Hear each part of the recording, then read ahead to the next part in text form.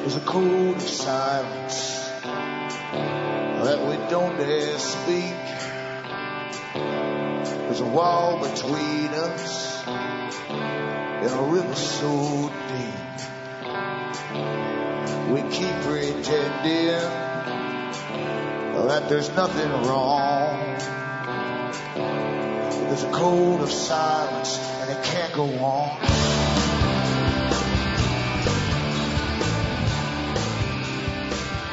Hi folks, I'm Alan Watt and this is Cutting Through the Matrix on March the 22nd, 2012. I always start off by suggesting people use cuttingthroughthematrix.com website, and you'll find hundreds and hundreds of free audios for download. And hopefully you'll understand the system you're born into. It's very Orwellian. It's designed that way. And we're raised in a system, first off by your parents. They indoctrinate you, and by their own indoctrination. That's the beauty of indoctrination into a type of reality. Once you've given it to one generation, they pass it on to the next, and then that becomes your reality as a child, and it's superimposed basically or super extended once they get into school. And school is essential, according to Jacques Ellul and others who were experts on propaganda. Schools are really essential to make sure that future propaganda will take properly on the subject. So we're living in a scientifically designed system. It seems chaotic, but it's not chaotic at all. The big bank crashes were all planned years in advance, and it also ties in with the move towards austerity. It ties in with the push towards higher prices for everything and less of it, including electricity. So the big boys are gaining for giving you less. And we'll consume less all around, basically, and pay an awful lot more. And so that's really what austerity is all about, bringing us into high pricing, which takes the cash out of your pockets, and teaches you too that you can't really afford anything else except whatever state you're presently living in. That's it. You're kept in a fixed position. All planned, all beautiful too. Banks lost nothing. They were all refunded by the taxpayer, who was put down as a guarantor for the loans the government's borrowed to pay the banks off. So it's a beautiful system. And of course, what's even so strange is no one talks about changing it. You'll notice that. This has happened at least twice a century. The banks do the same thing. They always rip us all off, plunder the whole planet, and then they get rewarded by taxpayers' money and lose nothing at all. Then they do it again. And then no law is ever passed to stop them from doing it, you see. Which means it's meant to happen again. Because you see, those who own the big banks own the system. They own the world. That's why. And those boys who run the judicial systems as well, they're not going to pass any laws against themselves. Why should they, since they run everything across the planet? Rothschild said it too. He said, give me the rights to the country's money to supply, and I don't care who pretends to rule it, because that's what it means. You're pretending to rule it. Money rules the system. Every prime minister, every president goes off and borrows cash from whatever central bank they have every year. So the guy in charge of the money rules the world. So no one's going to change it. Why should they? They're not going to. And no government would have the cojones to even try. Just won't happen. Any individual who tries within government they generally come down with a fast-acting cancer or a hit and run. Definitely a sudden death of some kind or another, and they're quickly forgotten by the masses, because sadly that's how the masses are. And they love a champion when a champion's going to get something for them, but if they fail to do it, it's right out the mind. That's how the people really are. So remember to help yourself to the audios. You'll get transcripts as well on all the sites listed on cuttingthroughthematrix.com, and transcripts in other languages than English if you go into alanwattsentientsentinel.eu. And remember too, you bring me to you. You can help support me by buying the books and discs at cuttingthroughthematrix.com. From the US to Canada, a personal check is good, and so is an international postal money order from the post office. You can also send cash or use PayPal. Across the world, Western Union, MoneyGram and PayPal once again. And the nations are welcome. Back with more after this.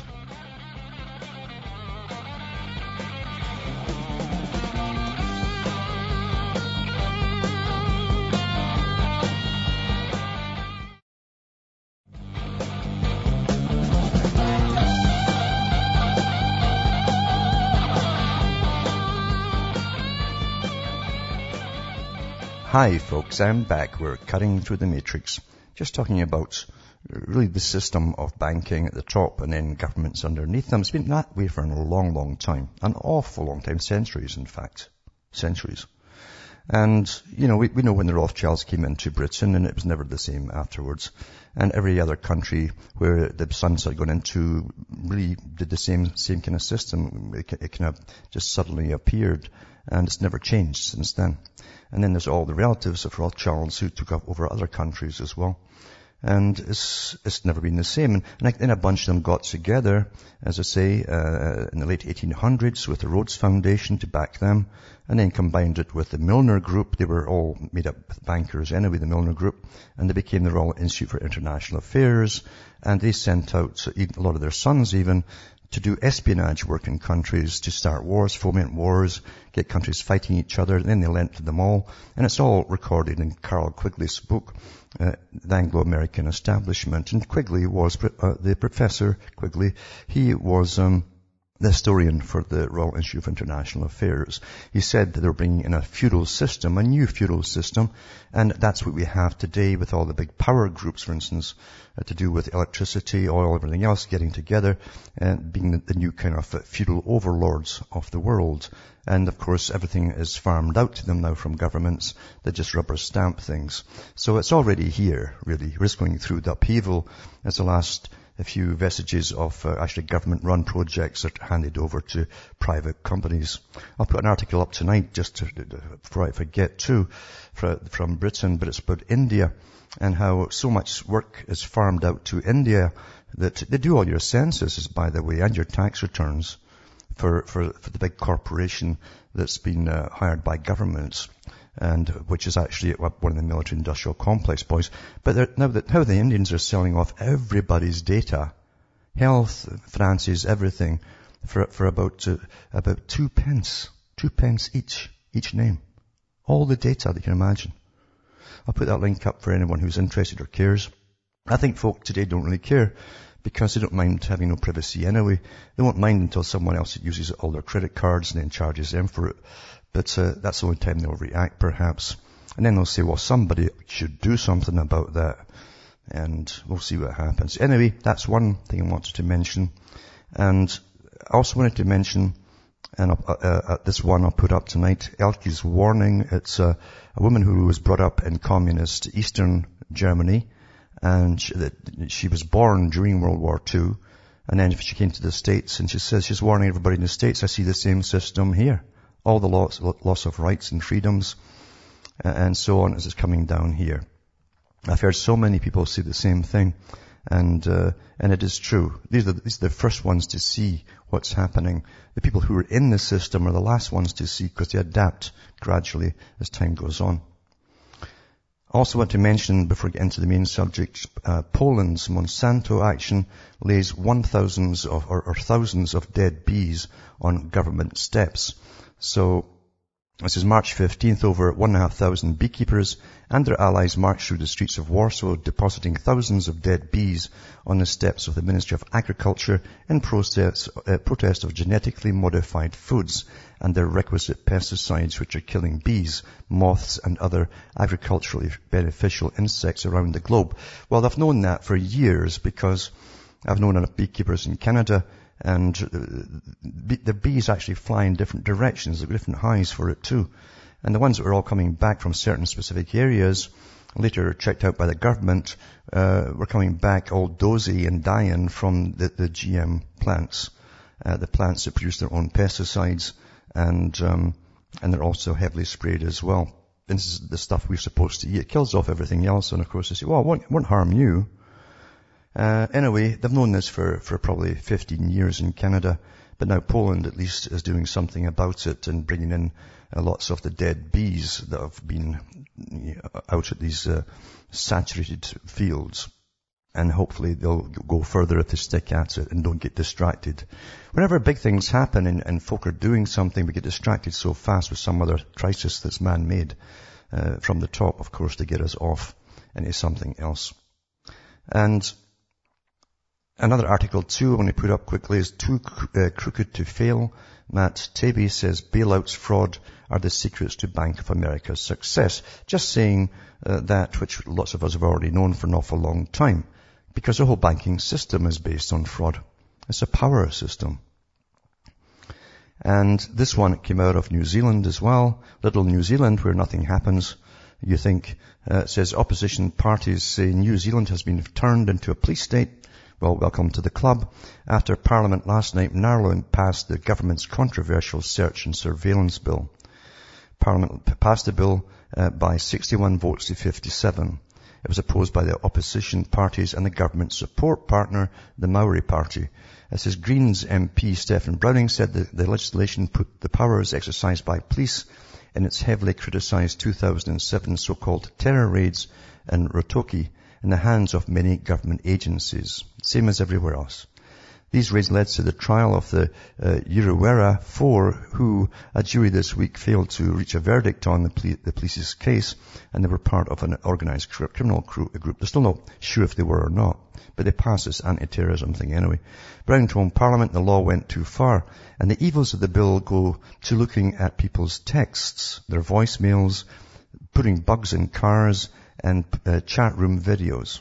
Thousands of innocent people could have their communications caught up in electronic monitoring, Browning said. Well, we're all getting monitored anyway. We always have been.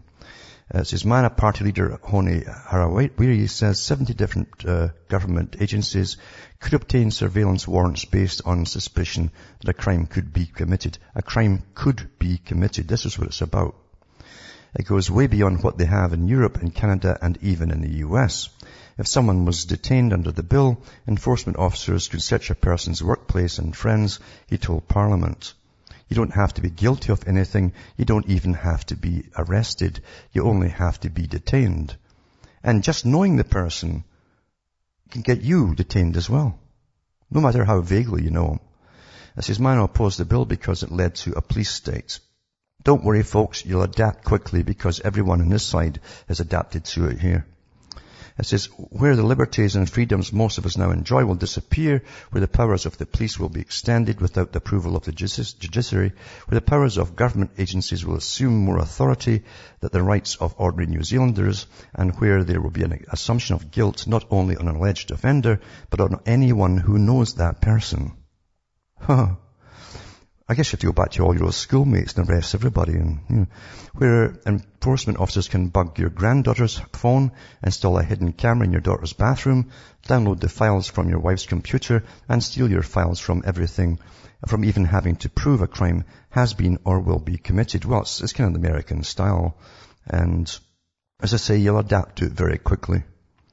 Justice Minister Judith Collins says the new law brought order, certainty, clarity and consistency to a messy, unclear and outdated laws, she says. They put a lot of women in right now because they're going to take a lot of heat for women, you see.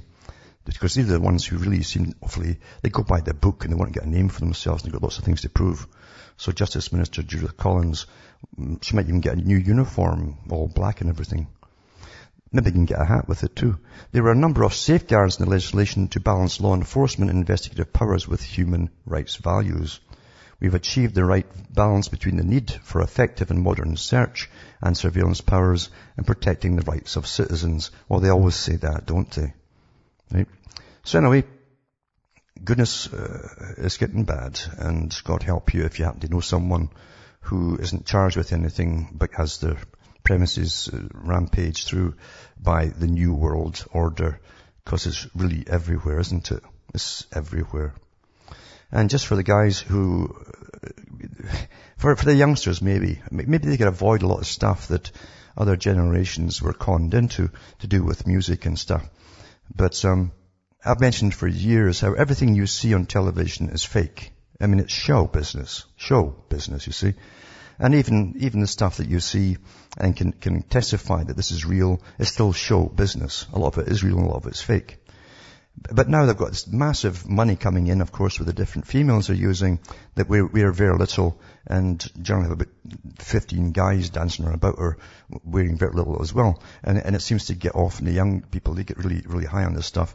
And that's all again promoted. And it says here, Gene Simmons and Tommy Lee slam Rihanna for lip syncing. See, they mime everything. They mime everything because their voices are pretty rotten to start with. And in a studio, when you do the tape, you can make it, you can even, if it's flat, you can make it, normal, and if it's sharp, bring it down a bit, and that's what you do. And then they go on stage and they mime. They can't sing and do all this, dancing around the stage at the same time. But of course they don't tell the paying customers that youngsters very seldom figure it out. And they do the same with a lot of groups as well. Same kind of thing. They've been doing this for forever, as long as I remember. But it's a press conference to announce Kiss and Motley Crue's 40-date co-heading North American summer tour turned into a Rihanna diss session yet Tuesday. And it says that outspoken Kiss bassist Gene Simmons stressed that the band's sets would be live, unlike Rihanna's stage show. And it's a show. It's a stage show. It's actually a staged show, you see. We're sick and tired of girls getting up there with dancers and karaoke tapes in back of them. Simmons said, according to Billboard, no karaoke singers allowed, no fake BS. He says, leave that to Rihanna, Shimiana, and everybody else whose name ends with an A. And Gene Simmons from Kiss had strong words about the karaoke singers. And he says, after the press conference, Motley Crue's Tommy Lee supported Simmons' statements. No disrespect to Rihanna. She's a great singer, but we're in a slump for some it's stuff that you drop actually, that has some personality and appeal beyond a bunch of pop stuff that's floating around out there, he said. I'm glad he said that actually, because I don't think I can bear watching another award show that is just like a little better than American Idol. And that's what it's going down to. Back with more after this. But sex sells, that's what it's all about. And it promotes the same sexual behavior to the youngsters.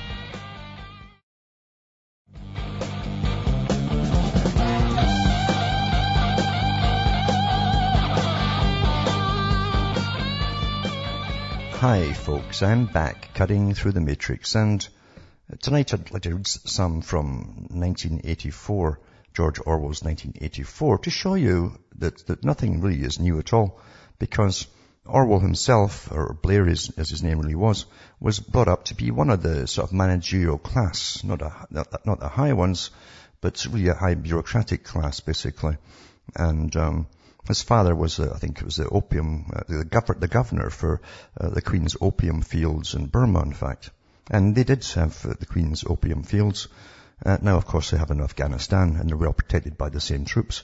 But anyway, George Orwell turned against. He was trained to push the socialist drive from university. He fought in the Spanish Civil War, and then he met the real communists and realized that it was all lies, because they were told in Britain the communists were just the same as the socialists in Britain. And he realized there was a bigger hand behind all this, the money boys, everything, and the whole idea of war, what it's really all about, etc. And he wrote 1984 and 1948. The real title of it was The Last Man, because the purpose, of course, is to destroy all manhood as such, especially men who would rebel against dictatorships and things like that. But his publisher demanded a different title, so they changed it to 1984.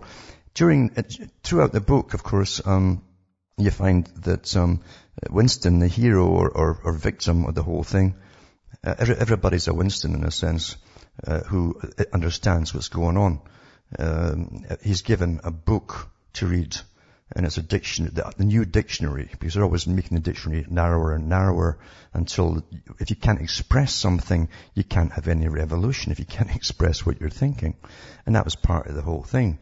So you'd have no thought crime, not like New Zealand there, thought crime. If you might go and commit a crime, you think you might do, and then your friends can also be pulled in too, even if they live in different countries. I've got nothing to do with it. But there's a different purpose behind all of this, and he explains it here. In the book is given by Goldstein, who is supposedly the bad guy, the enemy that doesn't exist. The dictionary peels apart, every page peels apart to show you the revolution. And of course it's a setup to get Winston pulled in and arrested. But anyway, it says this because they're telling the truth. You see, those who ruled in that age, in that period, that place of Brave New World, ran the whole show, so they could afford to be honest before they grab you and torture you. So it says ignorance is strength, you see. Throughout recorded time, and probably since the end of the Neolithic age, there have been three kinds of people in the world: the high, the middle, and the low. They have been subdivided in many ways. They have borne countless different names, and their relative numbers, as well as their attitude towards one another, have varied from age to age. But the essential structure of society has never altered. Even after enormous upheavals and seemingly irrevocable changes, the same pattern has always reasserted itself. Just as a gyroscope will always return to equilibrium, however far it's pushed one way or the other. The aims of these three groups are entirely irreconcilable. And it also says at the top here, ignorance is strength. You're taught that. You see, ignorance is strength. And it goes on to talk too about, and I'll skip up a couple of pages, but it says here, the aim of modern warfare in accordance with the principles of doublethink. That's the ability to hold two opposing opinions in your head at the same time. Most folk do have that. The same is simultaneously recognized and not recognized by the directing brains of the inner party, is to use up the products of the machine, production in other words, without raising the general standard of living. And we found that happened in World War I, for instance, and then you end up with a depression. So it uses up the products from basically all the tax money they take from you, without giving you anything back at all. In fact, you're left with massive debt. And every shell that's fired, every plane that's shot down has to be replaced, you see.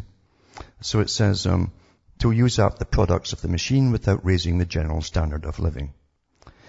Ever since the end of the 19th century, the problem of what to do with the surplus of consumption goods has been latent in industrial society. At present, when few human beings even have enough to eat, this problem is obviously not urgent, and it might not have become so even if no artificial process of destruction had been at work. The world of today is a bare, hungry, dilapidated place compared with the world that existed before 1914. And still more so if compared with the imaginary future to which the people of that period looked forward. In the early 20th century, the vision of a future society, unbelievably rich, leisured, orderly and efficient, a glittering antiseptic world of glass and steel and snow-white concrete, was part of the consciousness of nearly every literate person. Science and technology were developing at a prodigious speed, and it seemed natural to assume they would go on developing. Now, every 30, 40 years, they have the same story. They tell you, in the 60s, they showed you people all dressed in Roman togas. That was in all the papers, and how science was going to cure all ills. And it'd be a privilege for the few who would work. You wouldn't need many folk to work, it said. And they've even rehashed the same stuff again. How technology and internet, everything's going to be so much wonderful as we go down the tubes. Anyway, it says, this failed to happen, partly because of the impoverishment caused by a long series of wars and revolutions, partly because scientific and technical progress depended on the empirical belief or habit of thought, which could not survive in a strictly regimented society. As a whole, the world is more primitive today than it was 50 years ago.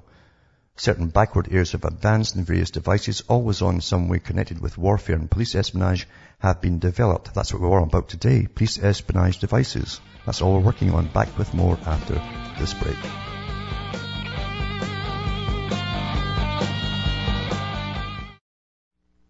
You're listening to the Republic Broadcasting Network, because you can handle the truth.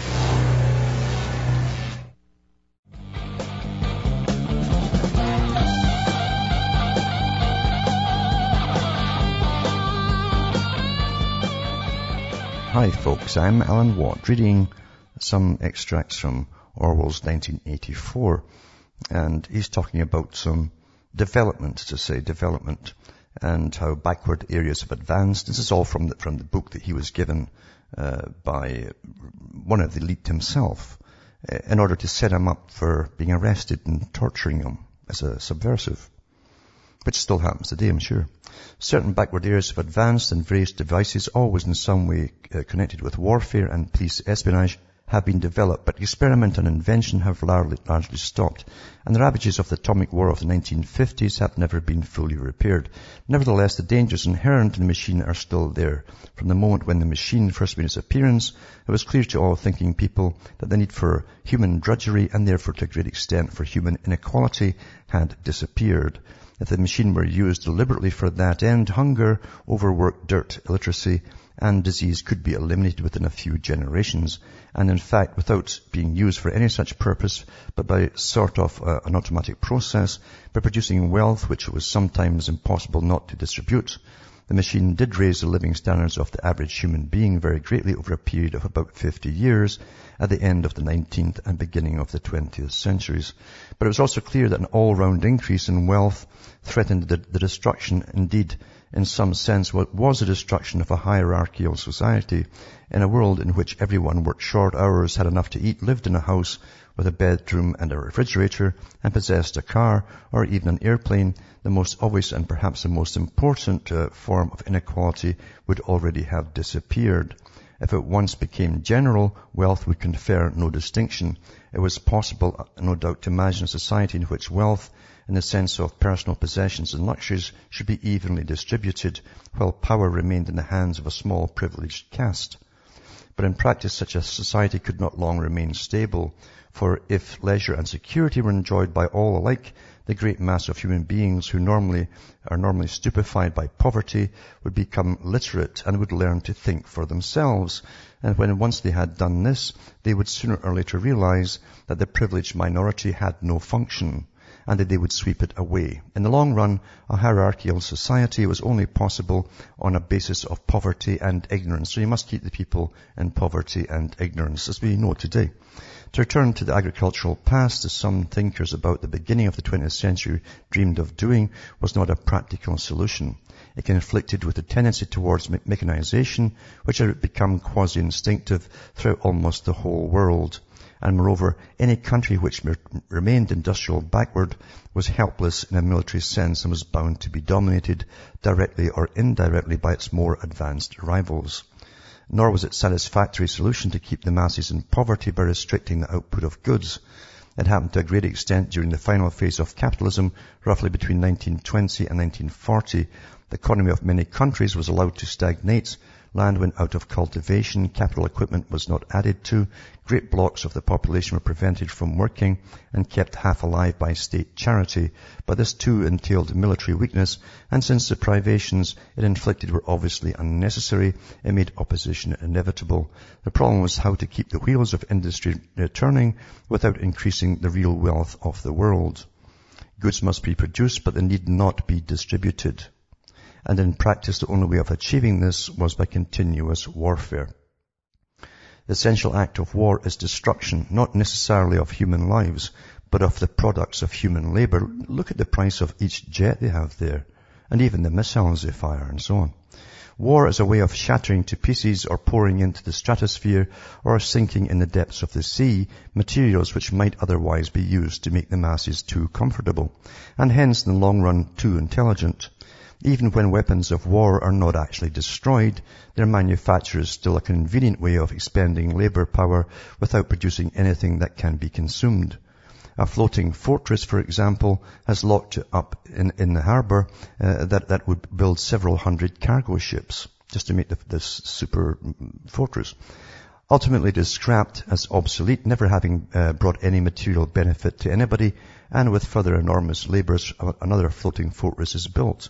Mark 1, 2, 3, 4, and 5, etc. And that's what you've got now. You had that all through the Cold War. Same thing. Oh, the Russians have this new missile. Oh, we've got to get the cash and build one equal to it and even better. And then back and forth until you had all these multi-millionaires who were in the House of Lords, and some of them in the Parliament too, the Commons, who were in on it too, and they had massive shares in it. Great, so did the Russians on the other side, mind you, worked both ways. So you always have the dominant minority profiting of this stuff while they dish out nothing to the public except debt, you see.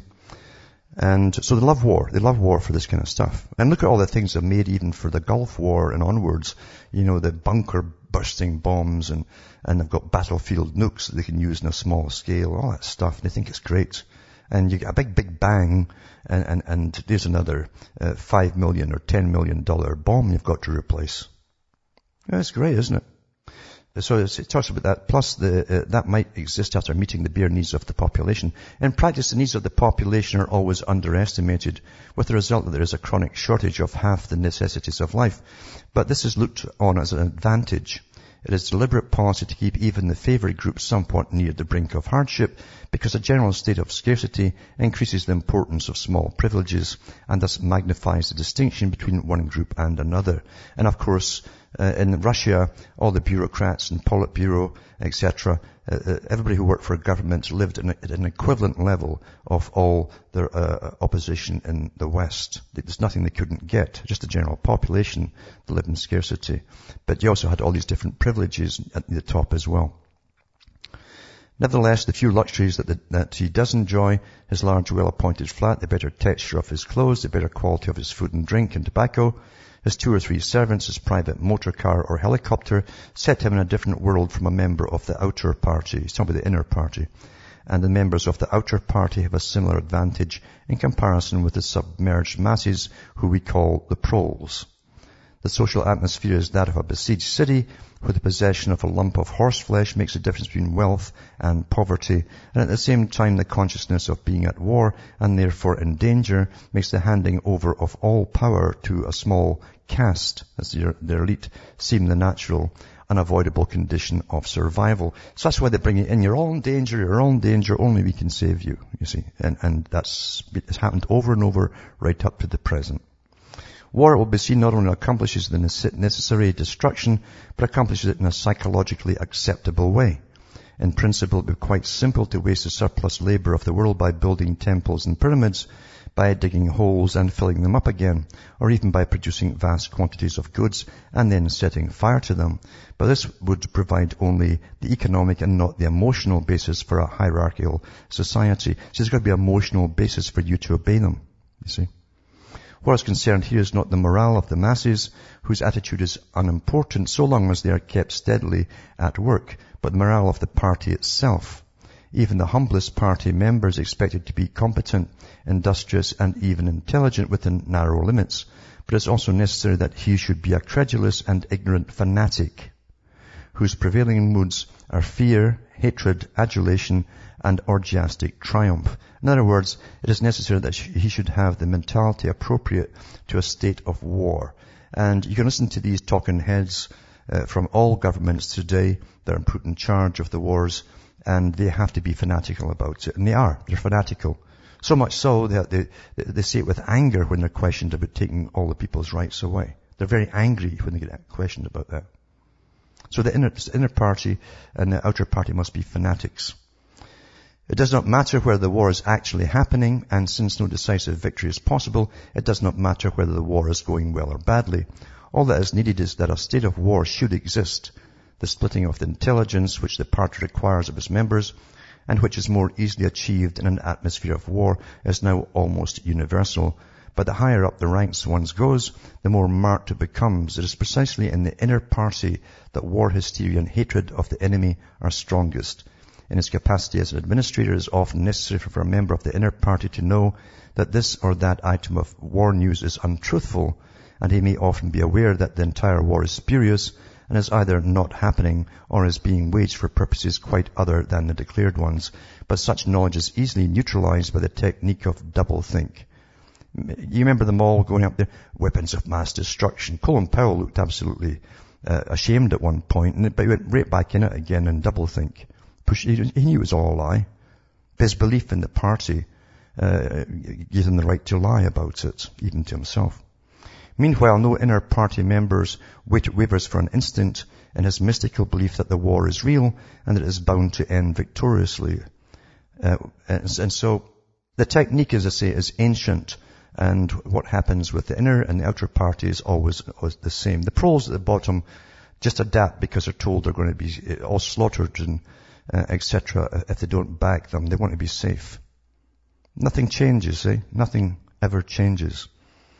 So it says here, there are therefore two problems which the party is concerned to solve. One is how to discover against his will what another human being is thinking. Now listen, I'll say this again. This is an important little part here. One is how to discover, this is for the party to be concerned about and to solve. One is how to discover against his will what another human being is thinking, and the other is how to kill several 100 million people in a few seconds without giving warning beforehand. That's what really occupies those who are up in the elite. That's why they must have so much surveillance, because they're obsessed always, even for electronics. They're obsessed and know what others are thinking. You see? Another part is if things get out of hand, how do they deal with all those people? You've got to kill them fast. There's many ways to do it today. And it says, insofar as scientific research still continues, that is a subject matter. The scientist of today is either a mixture of psychologist and inquisitor, studying with extraordinary minuteness the meaning of facial expressions. This was written in 48. So you've got all this stuff now done in airports, right? Oh my goodness, you've got a frown on you, sir. What's on your mind? Then they take you in and interrogate you. And they try to call it a science. Studying with the extraordinary minutes, the meaning of facial expressions, gestures, and tones of voice. You've got all that going on all the time now. And testing the truth-producing effects of drugs, shock therapy, hypnosis, and physical torture. Or he is a chemist, physicist, or biologist concerned only with such branches of his special subject as are relevant to the taking of life. Yep.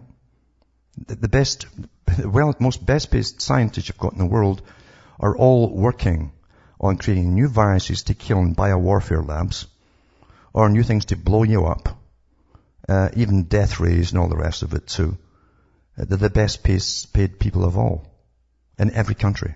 Not the ones who are trying to find real cures for things. So it says, the testing of the truth-producing effects of drugs, shock therapy, hypnosis, and physical torture, or he's a chemist, physicist, or biologist concerned only with such branches of his special subjects as are relevant to the taking of life. In the vast laboratories of the Ministry of Peace, which is really the Ministry of War, because all it's talking about making peace, right? And in experimental stations hidden in the Brazilian forests or in the Australian desert or on lost islands of the Antarctic, the teams of experts are indefatigably at work. Some are concerned simply with planning the logistics of future wars. Others devise larger and larger rocket bombs, more and more powerful explosives, and more impenetrable armor plating. Others search for new and deadlier gases or for soluble poisons capable of being introduced in such quantities as to destroy the vegetation of whole continents, or for breeds of disease. It's like Agent Orange when they sprayed it all over Vietnam to kill all vegetation so they could see the enemy. And of course, the people came down with massive cancers and deformed children and all the rest of it. And those guys were never ever questioned about their work because they're working for the country, right? They were working for peace by stopping a war, by killing everybody. Anyway, it says, or for soluble poisons capable of being produced in such quantities as to destroy the vegetation of whole continents, or for breeds of disease, germs immunized against all possible antibodies. In other words, germs you couldn't destroy. Others strive to produce a vehicle that shall bore its way under the soil like a submarine under the water. That's the Rand Corporation, they actually have them. Or an airplane as independent of its base as a sailing ship. Others explore even remoter possibilities such as focusing the sun's rays through lenses suspended thousands of kilometers away in space, or producing artificial earthquakes and tidal waves by tapping the heat of the Earth's center. So they've always got these massive scientific projects on the go, but in reality, when you look behind them, it's either for their own survival as a place to hide, or means of detecting people who are dissenters, or by killing us all off. That's what war is really all about. And even when you think you're in peacetime, that war is always going on. Always going on. In all countries. And it's also got, the war, therefore, if we judge by the standards of previous wars, is merely an imposture. It's like the battles between certain ruminant animals whose horns are set at such an angle that they're incapable of hurting one another, but thought it is unreal. Although it is unreal, it's not meaningless. It eats up the surplus of consumable goods, and it helps to preserve the special mental atmosphere that a hierarchical society needs. War will be seen as now a purely internal affair. In the past, the ruling groups of all countries, although they might recognize their common interest and therefore limit the destructiveness of war, did fight against one another, and the victor always plundered the vanquished. In our own day, they are not fighting against one another at all. The war is waged by each ruling group against its own subjects, the people. And the object of war is not to make or prevent conquest of territory, but to keep the structure of society intact. The very word war, therefore, has become misleading. It would probably be accurate to say that by becoming continuous war has ceased to exist. The particular pressure that it exerted on human beings between the Neolithic age and the early 20th century has disappeared and has been replaced by something quite different.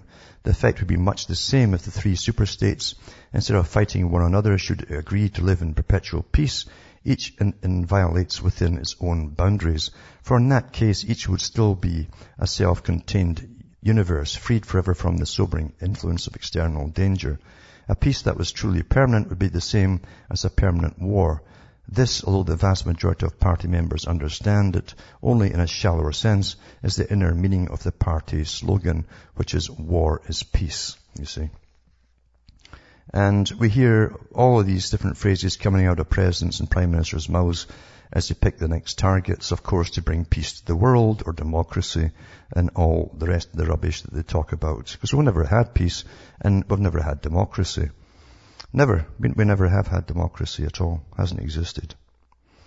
And you have to, as I say, read this particular book, George Orwell's 1984, because you got to understand, he actually tells you the mindsets of each class of people and why, as I say, the bottom class go along with everything and how the elites are always looking for new wars and terrifying the public. They're going to be dissolved into the atmosphere within latest terror threat, whoever it happens to be. Back with more after this.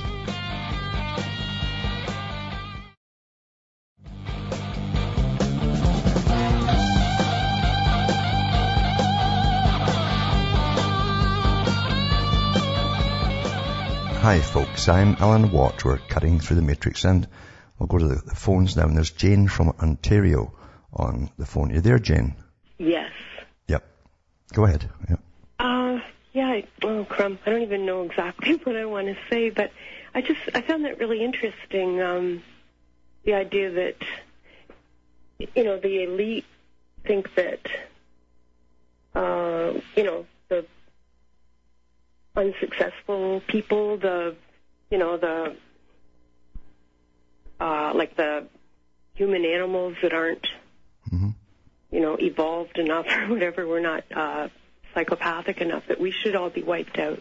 Yeah. But the idea that if people weren't so dumbed down, the ordinary people would start to realize that it's the elite that are really not necessary, But I don't think people would really want to kill them or something. They would want to wipe out that class of people, not by killing them, but just by saying you have to be ordinary people like the rest of us. You don't get to live off our labor and. Well, yeah, and the thing is, power never gives itself up voluntarily. In fact, that's why power has this kind of stuff like the present, this world war on terror, which expands into all areas of life. They keep adding to what terror is. And a thought now could be terror, you see. And this is all to keep everything in its existing order. Because those at the top have got lots of books out telling you why they should be at the top. And Charles Galton Darwin said the same thing. It's because those classes have held on to power for centuries through their generations and proper breeding. They're also proper breeding. And that's a proof enough for them as to why they should always stay in power. But it's also the reason why they got their experts long ago, like John Taylor Gatto mentioned about the schooling system, to give those at the bottom almost a fake education, a very minimalistic but pretty well fake education that does not teach the proper abilities to reason, for instance, and use logic. We get almost fairy story. Well, we do get fairy stories for history, and we're kept at the bottom level of understanding. Even in research at school, they said that those students who do the repetitive stuff that ones before have been doing for the last 50 years, same tests in the laboratories, if you actually find something new, the professor will actually put you off from publishing it. Yeah, but those aren't the really ordinary people. Like those, like that's not the lower level of. Personally, I think it is. I think it is because you're taught junk in university today. And what they do is they select certain ones with the psychopathic ability to go up the ladder from university to higher orders, the ones that they can use. And even in the US, they admits that the Ivy League, they're talking about the granite stone buildings, that's where the real things happen. In England, they say the same thing, that the granite stone universities versus the red brick universities for the public, meaning the red brick ones, like Manchester, etc., are meant for lower caste orders, and they'll never be taught very much at all. So this whole society you live in is perfectly structured on behalf of the elite who already control and rule, and they intend to keep it that way. You could get all the learning up to university level done by the age of 12, and you'd have your degree then. If you really looked at all the time they waste and the rubbish and the padding they put into all the courses that have got nothing to do with it, you could have a degree by the age of 12. Easy. Yeah. But thanks for calling. And from Hamish myself from Ontario, Canada, it's good night. So may your God or your gods go with you.